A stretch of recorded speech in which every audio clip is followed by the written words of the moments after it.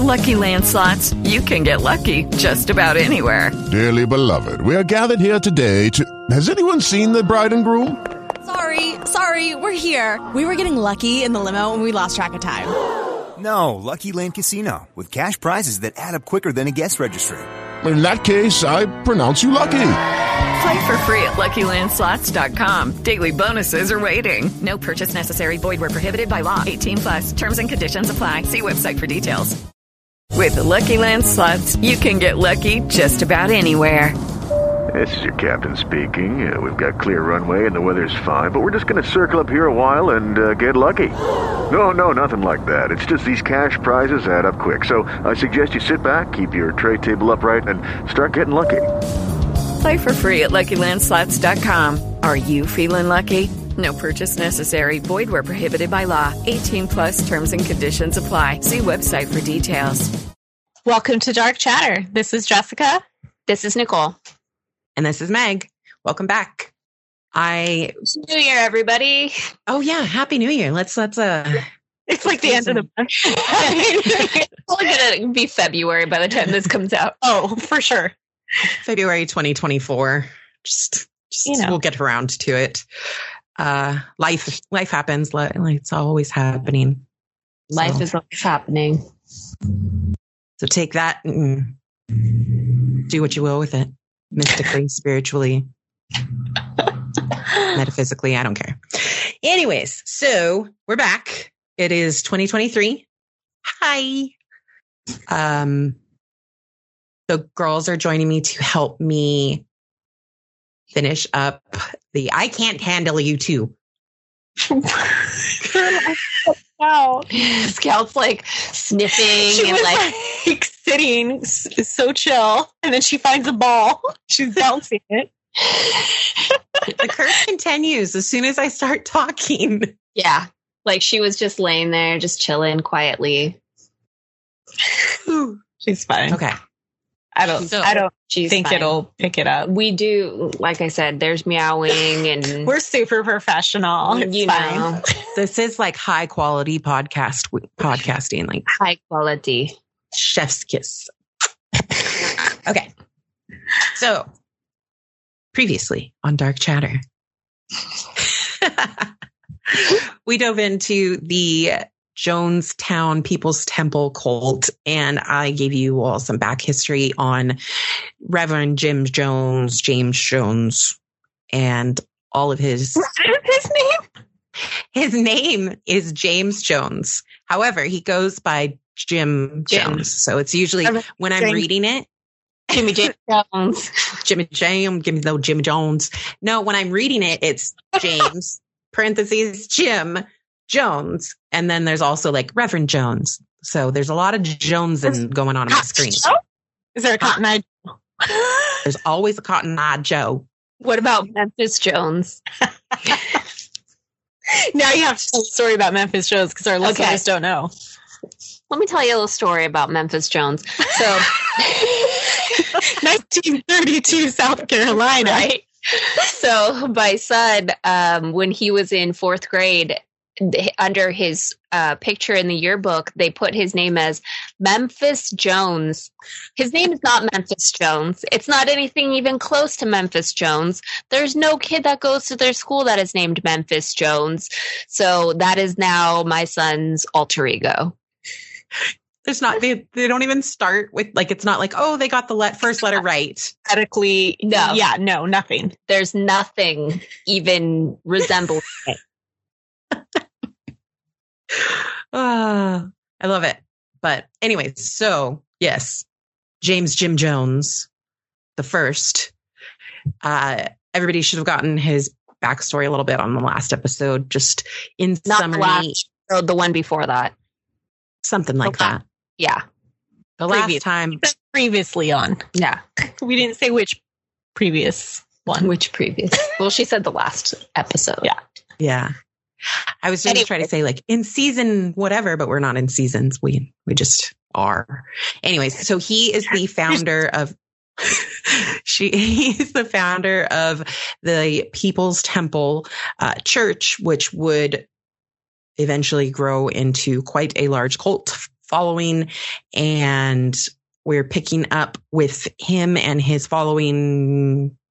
We're picking up with him and his followers in 1977. Okay. So picture it.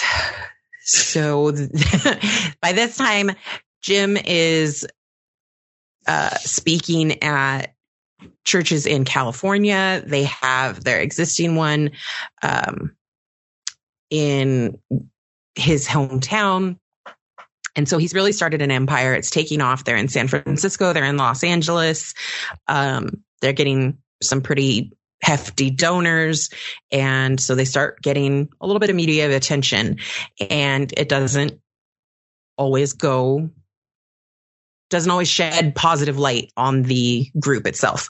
So in 1977, Jones started getting a lot of heat from the press because there were stories coming out of abuse and manipulation and not so on the up and up sexual activities. Let's say that. I don't know how to phrase that nicely. And so at that time, he's really gaining in his paranoia and the world is against me mindset. Just a reminder, he's a heavy Marxist that grew up idolizing individuals like Adolf Hitler and their pageantry and power sources and their ability to manipulate people. So he starts getting some pressure, giving into his paranoia or his just desire for ultimate power. He moves 1,000 of his followers, 1,000 people follow him to a jungle where he founds Jonestown, very humbly named after himself, obviously. And they build this commune in the middle of the jungle. There's pictures of the burning of the existing wood to clear out. And it was designed and sold as a utopian society. So no racism, no classism, no sexism. Everybody's equal. Great place to raise your children, right? Just trying to sell this utopian society. What country is this jungle in? It is Guyana. So South America. Okay. So they're established. There's 1,000 people living and working in this commune in the middle of the Guyanese jungle. And the United States Embassy in Guyana sends word to the U.S. State Department that kind of raised the red flag of, hey, we have this entire American community living in another, in a setup and established in a foreign nation, and we're not ruling or governing any of it, so it really got concerns raised about what are they doing to the local government, like what's their impact. And then they were also worried about, normal things like civil administration, healthcare, education, because there's families and children living here. So let's face it was more like, wait, where are taxes from these people? We need to tax these people. Well, obviously, yes. It was again, like the society was supposed to be. It was meant with like good intentions. So in November of 1978, U.S. Congressman Leo Ryan traveled to Guyana to investigate the rumors that were swirling about the physical, psychological, and monetary abuse that the followers were experiencing. So he arrived to the settlement and it was all smiles, happy rainbow butterflies. Everybody here wants to be here, is healthy and fed and happy. And he's like, well, shit. Okay. This looks good. Y'all have a nice day. And he was going to return home that following afternoon. He gave a little speech about how beautiful their settlement was and everything. But then that night, so the night of November 17th, 1978, he received he was secretly delivered a letter from followers who wanted to escape, who wanted out. And the writer of the letter was a follower named Vernon Grosney. And that letter was shown to Jim, to Reverend Jones, by Congressman Ryan. And with cameras rolling, he said, here's a letter of people wanting to defect from your organization. What are your thoughts on this? What? And like, why would you even do that, though? I agree. I think that there was enough journalists with him there that wanted to get the scoop, get the dirt, that the cameras had to be rolling to get the drama. But but yes, you're 100% right with your annoyance that this set off a train of events that were all part of this man's paranoia. So there was 15 defecting members, and I watched the tapes of him being questioned, and you can just see, like, you ever just see evil and you see them just like getting mad? They're trying to put on a good face, but they're just getting mad that you're questioning them. That's what he looked like in this video of, I'm trying to stay calm and I'll talk about traitors and defectors, but I'm calm. But you could tell he was like raging. And sorry, sidebar. You can edit this out if you want, but remind me to tell you about the guy they caught for the Idaho killings. I am so not editing that out, and it will be a follow-up after. Okay, sorry. Continue. I'm hooked. Okay, so he plays it cool on the video, and the following morning, the 15 defecting members start to board his truck.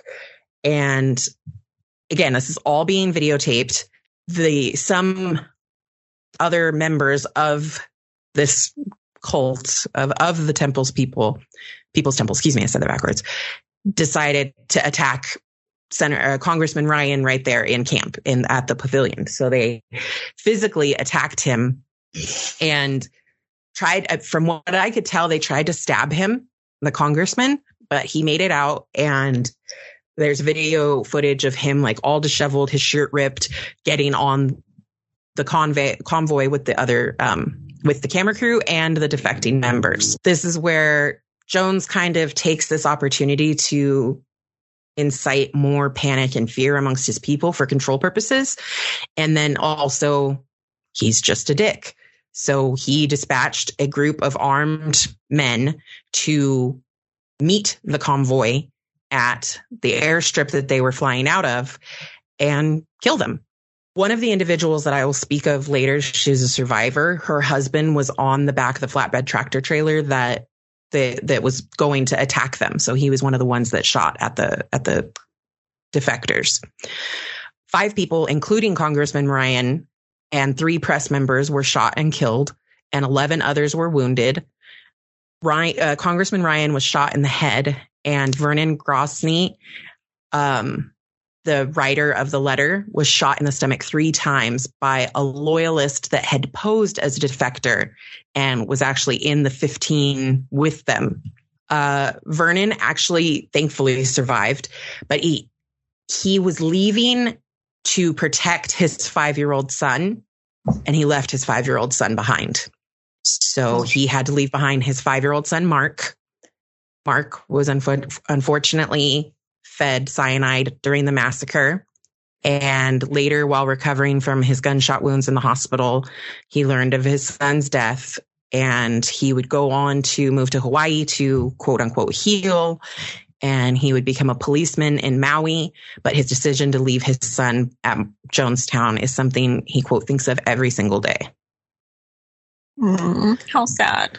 I know this. I've written this and deleted it a few times because it's so bad. Like, it is like horrid. So I've taken out a lot of like the really disturbing parts of the child aspect of this, but still it's dark. So trigger warning, it gets nastier from here. So after the shooting, Jones released radio orders to any temple members outside of the compound to commit suicide. Calls went to the temples in LA, in San Francisco, back home in his hometown. They also went to Georgetown, Guyana, where some of the members of the group were there playing like in an adult basketball league or something. Jumping to Jim's actually in the commune's pavilion, sitting on what everybody describes as a throne among his followers. He starts to announce, the congressman has been murdered. Please get the medication before it's too late. Don't be afraid to die. And so using Congressman Ryan's shooting as the trigger for his mass whatever murder, he, quote, says, "There's no hope, no future." So later in what was referred to as the death tapes, Jones is heard giving the order to begin the revolutionary suicide plan at the compound, which members had practiced over and over in the past. So over the loudspeakers that could be heard throughout the pavilion, Jones said, "I live for all and I will die for all. It's not worth living like this. Without me, life has no meaning. We have no other road." And he was calling the poison medication?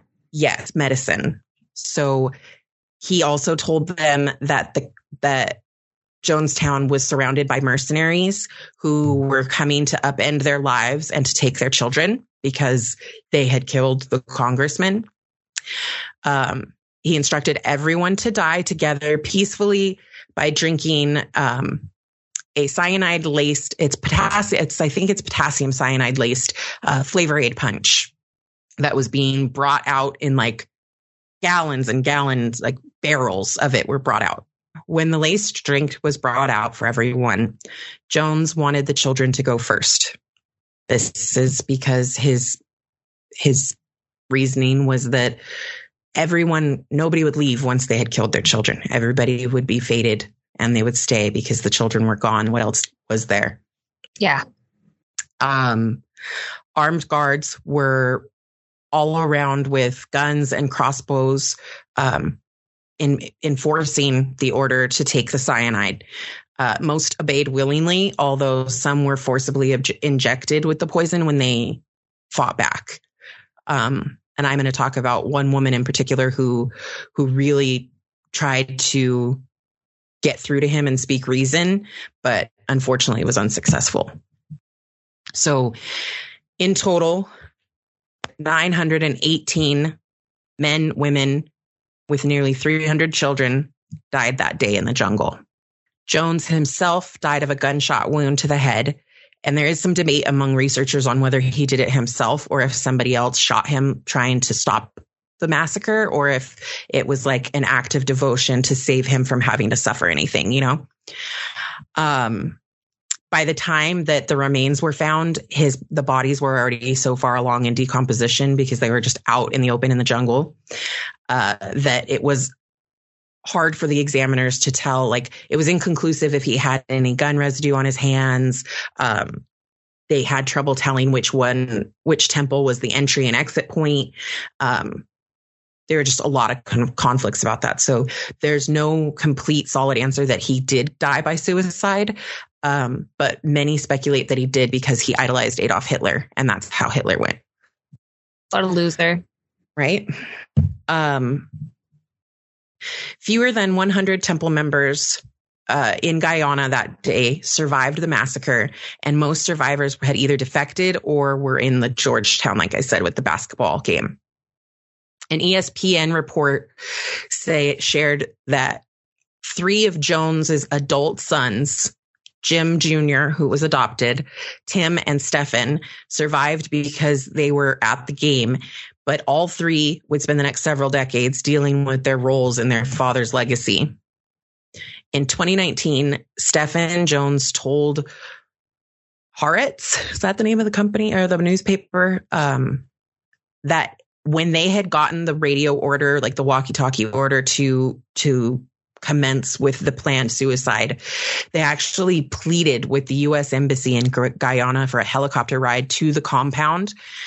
and told them what he was doing, the carrying out a mass murder suicide. And suppose this is alleged in a newspaper. I'm not going to, state my name on this as fact, but supposedly the embassy wouldn't listen. They wouldn't listen, he said. And even if he managed to get to help, he would have been too late.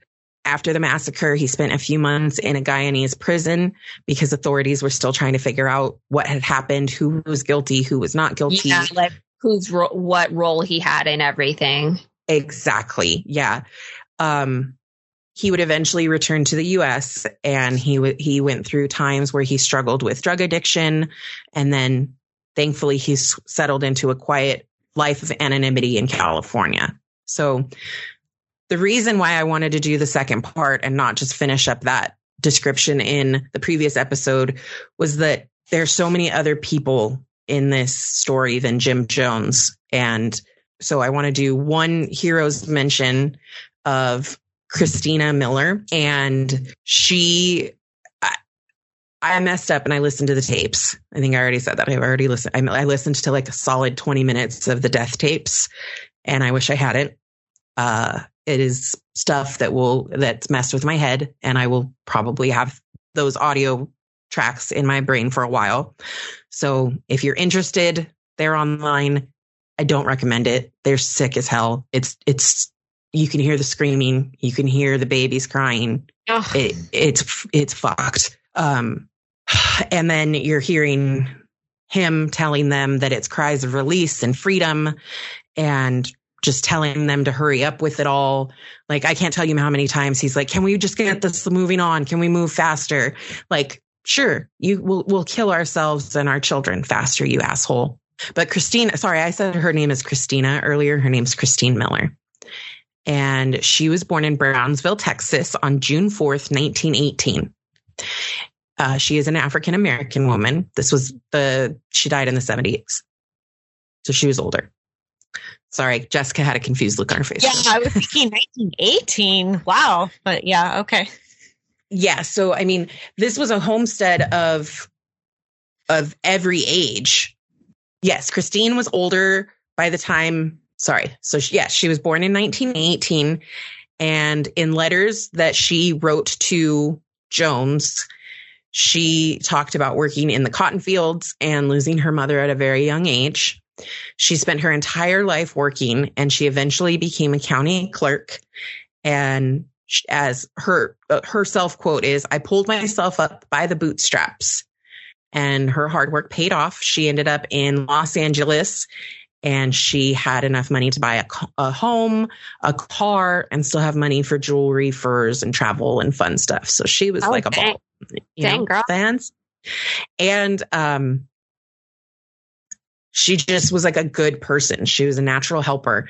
And Jones's ideology on a utopian society and everybody living peacefully together kind of got her attention because she grew up during the Jim Crow laws, and it just really, his mission at the time when he was still doing normal church stuff, she really became loyal to him and contributed significantly to his church, regularly giving to, projects funded by the temple or anything that he wanted. On January 3rd, 1978, she moved to Jonestown. But unlike many others coming, she showed up alone. She didn't have family, so she arrives in Jonestown alone. And she tried to adjust to the pace, but she wasn't happy. She wasn't happy living isolated in the jungle community. She wrote letters to Jones saying that she felt she had come too far to be pushed as hard as she was being pushed in Jonestown.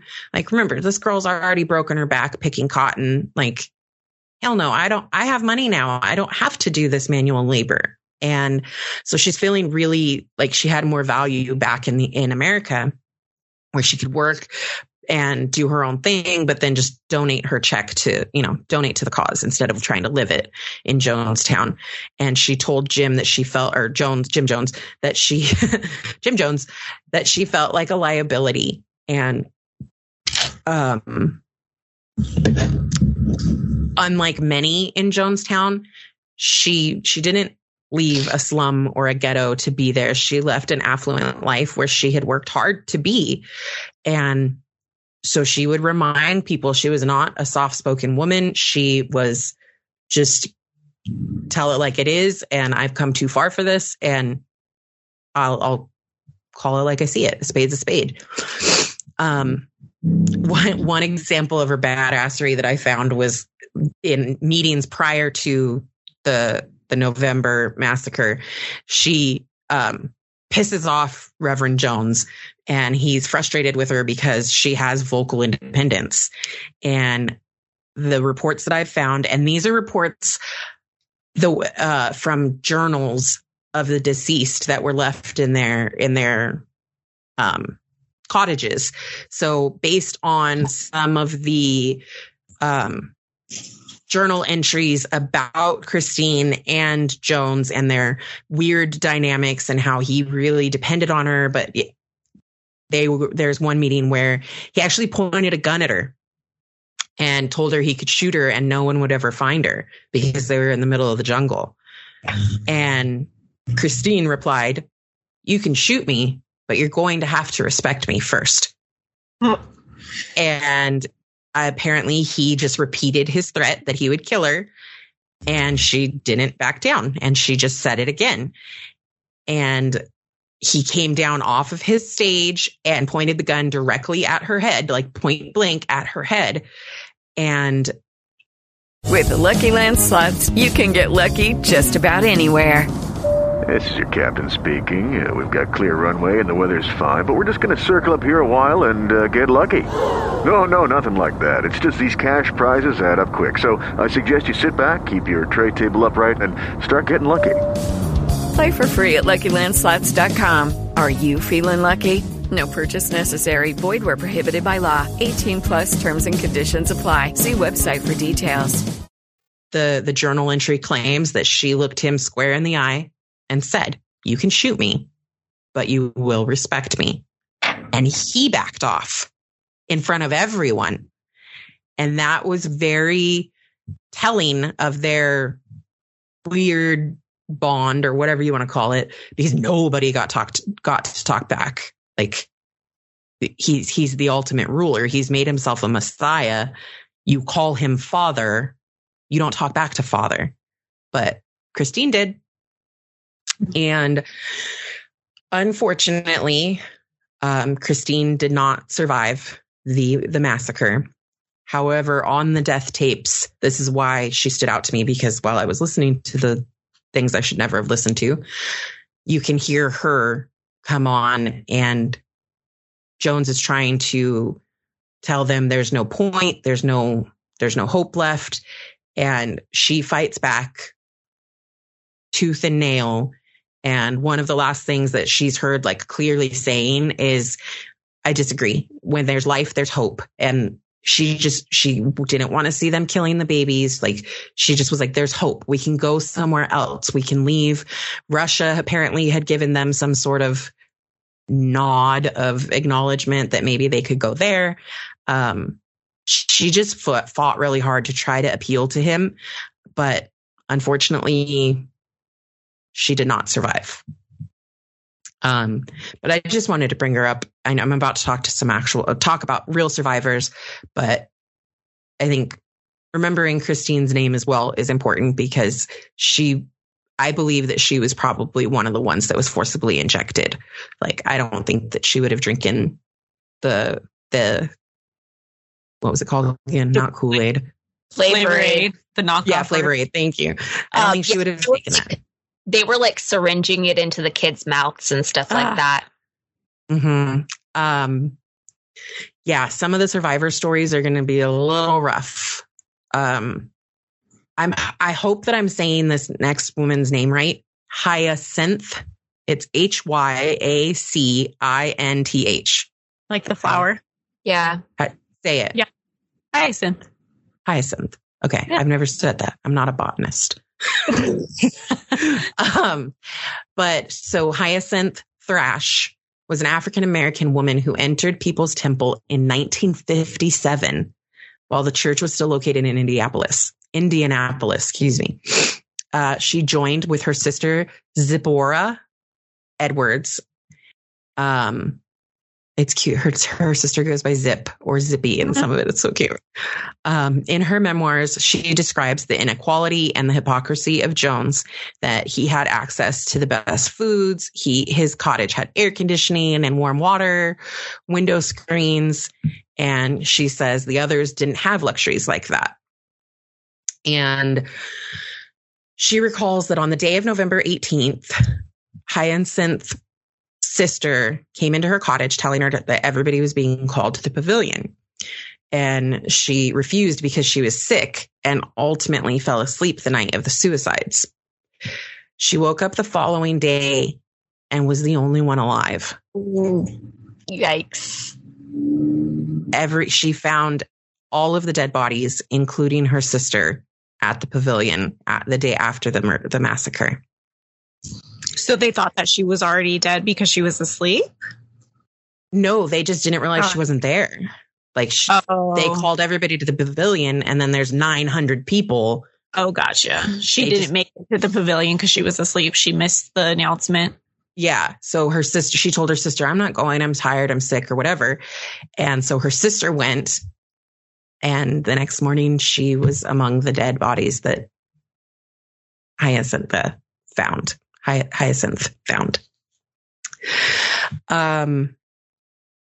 She was alone with the deceased and stayed in her cottage after that until Guyanese soldiers found her. Do you know what? Huh? How much after the massacre that was? It was that it took a day for them to find her. Oh. So she woke up the day after. So think. Then the next day. Mm-hmm.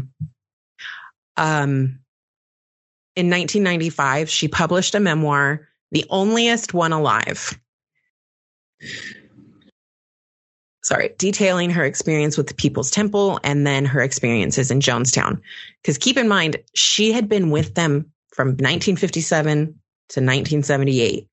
That's a lot of, think about, for me, I was trying to put myself in her shoes, which again was stupid because my brain. Because of how my brain works.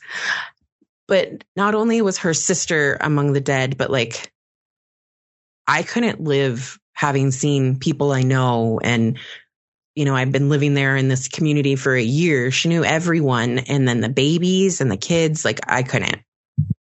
So kudos for her for making it, because in this next interview also in 1995, she shared, and this is one of the ones I was debating taking out, but she shared, I remember those babies marching past our place with little paper hats on, wearing sandals and sunsuits and matching shorts and tops. It's enough to make you scream your lungs out thinking those babies are dead. Oh. I started crying at that interview. However, again, going back to think about the amount of time she was with him, it didn't take her long to forgive him.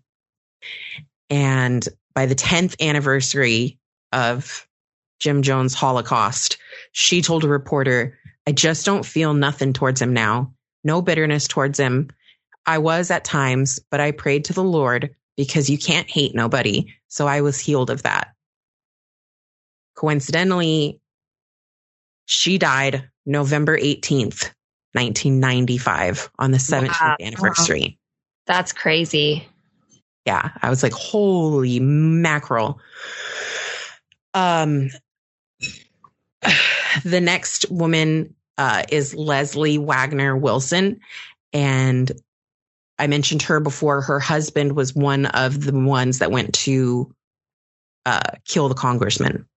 Excuse me. Sorry, I need water. Now, on on that day, Leslie and a group of others picked up on some duress. They kind of picked up on stuff was going down. So partly because of the other defectors that had been announced the night prior. So Leslie grabbed her then 3-year-old son, and with 9 others, they trekked over 30 odd miles through the jungle, down railroad tracks to a town called Matthews Ridge. Within the following 24 hours, Leslie and the others would learn that Jim Jones had ordered the deaths, and excuse me, among the dead were her mother, Inez Wagner, her husband, Joe, her sister, Michelle, brother, Mark, and niece, Danielle, and nephew, Darren.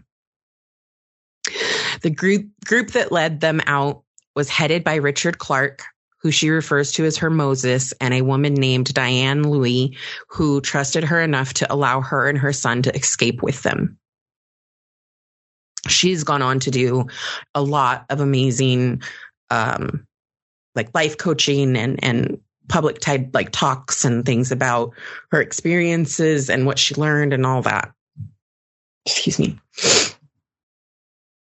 Tim Carter is another one of the survivors, and he became a member of the inner circle during his time in the People's Temple.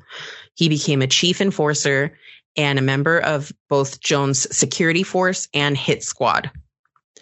A public relations operative and lead radio operator, Tim regularly assisted Jones and other inner circle members with difficult or important tasks. So it really makes sense that he would receive one final order from Jones on this day. Along with his brother Michael Carter, and a fellow Jones follower, Michael Prokes, they were instructed to flee Jonestown with 3 suitcases containing $1.6 million in cash and gold.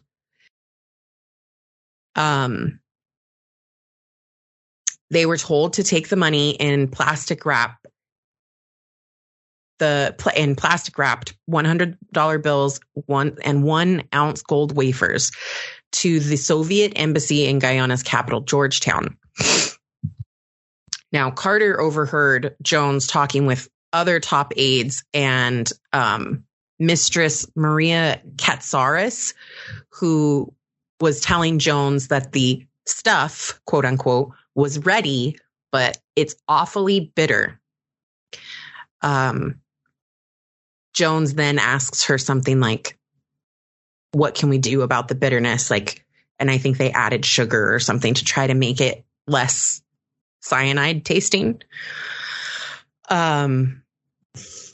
So realizing what was about to happen, Carter actually tried to save his wife and son and offered to pose with his family as defectors and go to San Francisco to kill a former temple member who had turned on Jones. So he was trying to play on oh, you hate this guy, I'll go kill him and try to get out of there. But it's said that Jones turned to him coolly and said, will you take care of your son before you go?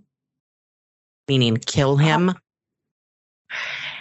And he said he dumbfoundedly shook his head at Jones and then ended up going and trying to work on what he had asked them to do, heading off with his brother and then the other Michael Prokes. And they went to Jones's cottage. They got the 3 suitcases. And as they returned to the pavilion, Carter saw his 15-month-old son, Malcolm, and Gloria, his wife, poisoned with the cyanide.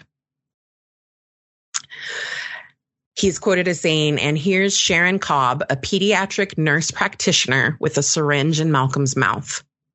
Malcolm was dead with his little lips covered with foam, which is what happens when arsenic and cyanide as it foams at the mouth, excuse me.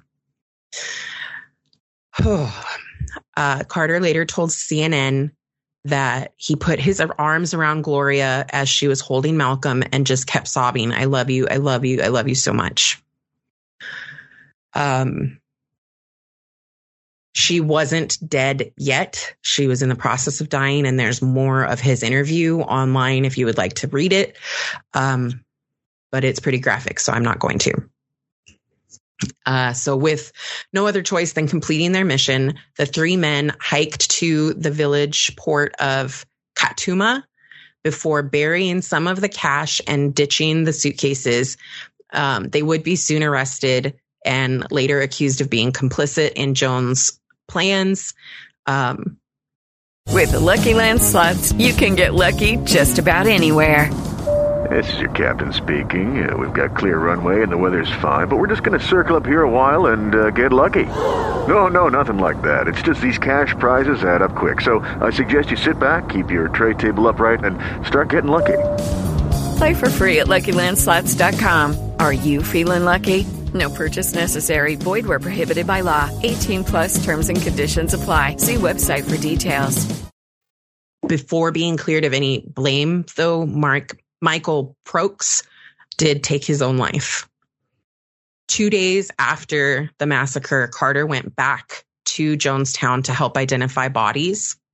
And he said, as I walked through the pavilion, I identified what bodies I could. I saw the injection marks in people's arms. I saw one in the back of somebody's head. I saw them on somebody's neck. It was really evident to me that people had been just flat out murdered, held down and injected, the ones that didn't want to drink the poison. He says to this day, he lives with the trauma of Jonestown. He said, somebody was trying to kill us all, and my family was killed as well. I cannot describe the agony, terror, and horror of what that was. He murdered my wife, my son, my sister, my niece, my nephew, my brother-in-law, my sister-in-law. And that's how I feel about Jim Jones. Is what Jeez, that poor guy have any family left? His brother survived, but that's it. So I stopped there because the rest just get even more traumatic and graphic about the description of the way that the bodies were found. And I will just say that his surviving son, Jim Jones Jr., has done many interviews. One of them, I know he was interviewed by Oprah. There is a mass grave for, I think, 400 of the bodies were buried hold on, I'm trying to find where that mass grave is. It's a cemetery. I think it's here in California. While I look for that cemetery, I will say that Leslie Wagner, who escaped through the jungle, saved her 3-year-old son, but lost many more of her family, including her husband. She wrote a book called Slavery of Faith and speaks out with resources and churches and associations, women groups, and just trying to get to whoever wants to listen in order to encourage them to get out of tragic circumstances. And she also has talks on the resiliency of the human spirit and a lot of other good material. I will find where that cemetery is. It's in Oakland, California. It's called Evergreen Cemetery. Thank you. I'm going through like tab after tab on my screen. So Nicole for the win. Most of my information was collected from the San Diego State University, where some of the survivors actually contribute to the study of Jonestown, and the website's jonestown.sdsu.edu if anybody wants to go and check out the resources from where I did my readings and stuff. Yeah, there's a lot more. Like a lot. You could probably do an entire podcast on Jonestown. Excuse me. Sure. I'm sure there are podcasts. I'm sure there are. Oh yeah. It's just, it got a little too dark for me after a while of just the stories. I mean, you say, oh yeah, 900 people committed suicide or were murdered. But then when you start reading like 900 biographies and recognizing souls, and yeah, I can't tell you how much I regret listening to the 20 minutes or so of the death tapes that I did listen to, because it was fucking horrifying. So if anybody wants to listen, and surprised you did, because you out of like, you're too sensitive for stuff like that. I was starting to spiral on like a psychology side of things where I was like, I just need to understand this guy's brain. Like, I don't understand. And listening to him really didn't provide me any additional clarity. It just scared me to my bones of, this is the type of person that 1,000 people followed. Like, I don't get it. And it's tragic and it breaks my heart, because most of those people really truly wanted to just live in a world where racism and bigotry and all the other bullshit that people have to deal with didn't exist. And it cost them their lives. And we're still fighting for that crap today. And it's just sad and it makes me mad. So this was emotional for me. So hope you guys liked it.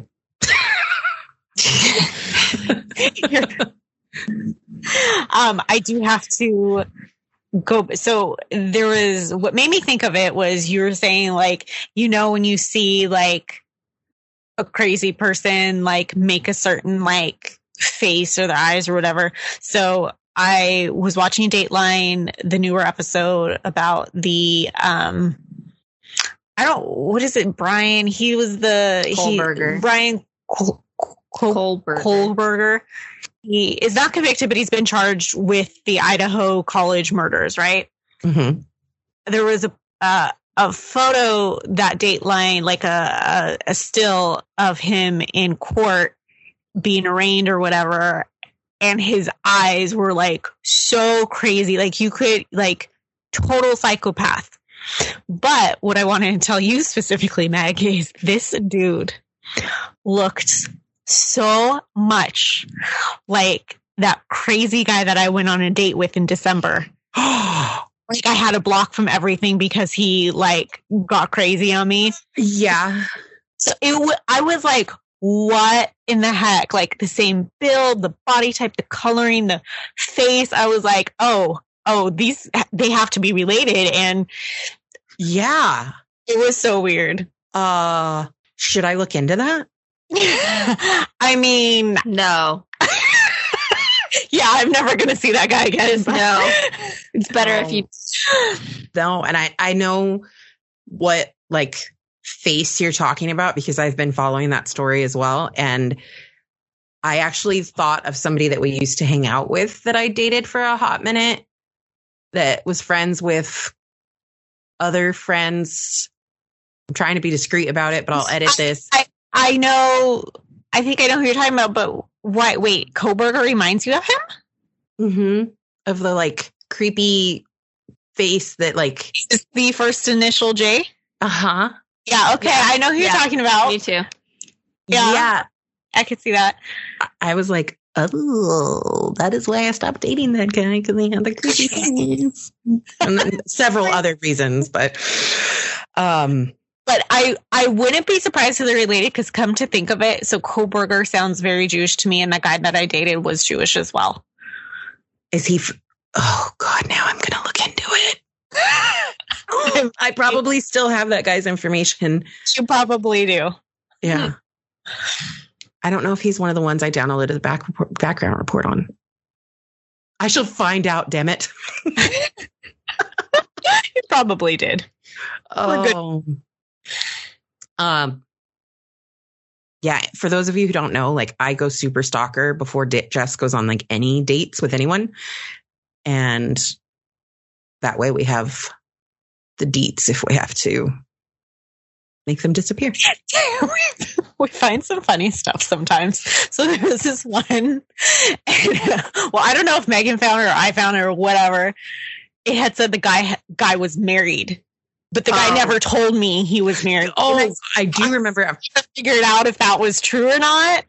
I mean, his name was kind of generic, but it was spelled differently than the standard. I found a marriage certificate. I never found a divorce record. Just saying. Well, I'm glad you stopped dating him and blocked him on everything. And I hope that it wasn't his cousin or distant relative that did the Idaho stuff.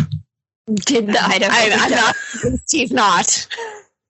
That's I'm like, oh, I don't know.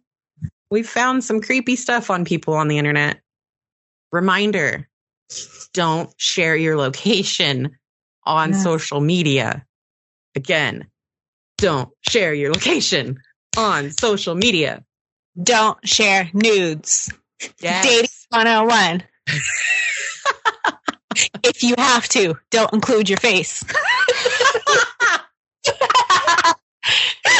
If you're so compelled, at least don't include your face or birthmarks or tattoos or any other identifying information. Hell, if you got to work those feet to make a little extra rent money, just, yes, keep your location and your, oh God, I just gave them an idea. OnlyFans, find us on OnlyFans.com. I have tattoos on both of my feet, so it'll never work. What we have to do to survive, girl. These are desperate times. Girl, California ain't cheap. Nowhere's cheap anymore, but I get it. But just keep it anonymous. Exactly. Oh my God, if I find dark chatter on OnlyFans, I'm going to lose it. Girl, it's anonymous, okay? Anonymous. Come on. Phenomenal. Any recommendation, ladies? Man, I mean, I'm still on season 5 of Outlander, but they did just announce that they are doing the 8th and final season. Okay. So there's that. I think I've talked about this show before, but they did not renew it for a season 2, and I am pissed. What? Vampire Academy on Peacock needs to be renewed. # renew Vampire Academy, bitches. Wasn't that like super like kitschy and cheesy, corny, but it like knew it was corny? This one is done well. The books are amazing. The movie was the kind of cheesy that knows it's cheesy, but also didn't know it was as cheesy. Like the overloaded Cheez-Its, you know? Yeah. A little too much. Too spicy. Too spicy. I thought it was very well done. I thought it was a good show. I adore the books. They did stray from the books, but it's a show that nerds need, and cool people are canceling it. And I'm pissed. I don't like it. You should Save the Empire. Well, you should see if there's like a petition or something like that to bring it back. Girl, I already signed 4. Okay. Okay. And I'm following all of the Instagram accounts. Seen one. Yeah. Any recommendations, Nicole? No, I'm just rewatching Pretty Little Liars currently for probably like the 7th time. Any other rewatcher podcast? No. All we need to do is manage one more thing, another podcast. Yeah. Well, So speaking maybe- of that, I do want to start a Criminal Minds podcast. I like it. I already have a name picked out. Is it Criminal Minds? Telling it because it might get ripped off. Oh yeah, of course. Well, to be later announced. Yeah. Okay, friends, thank you for joining us for another episode of Dark Chatter. We hope that your 2023 is going better than the last 3. And take care. Bye. Okay, bye.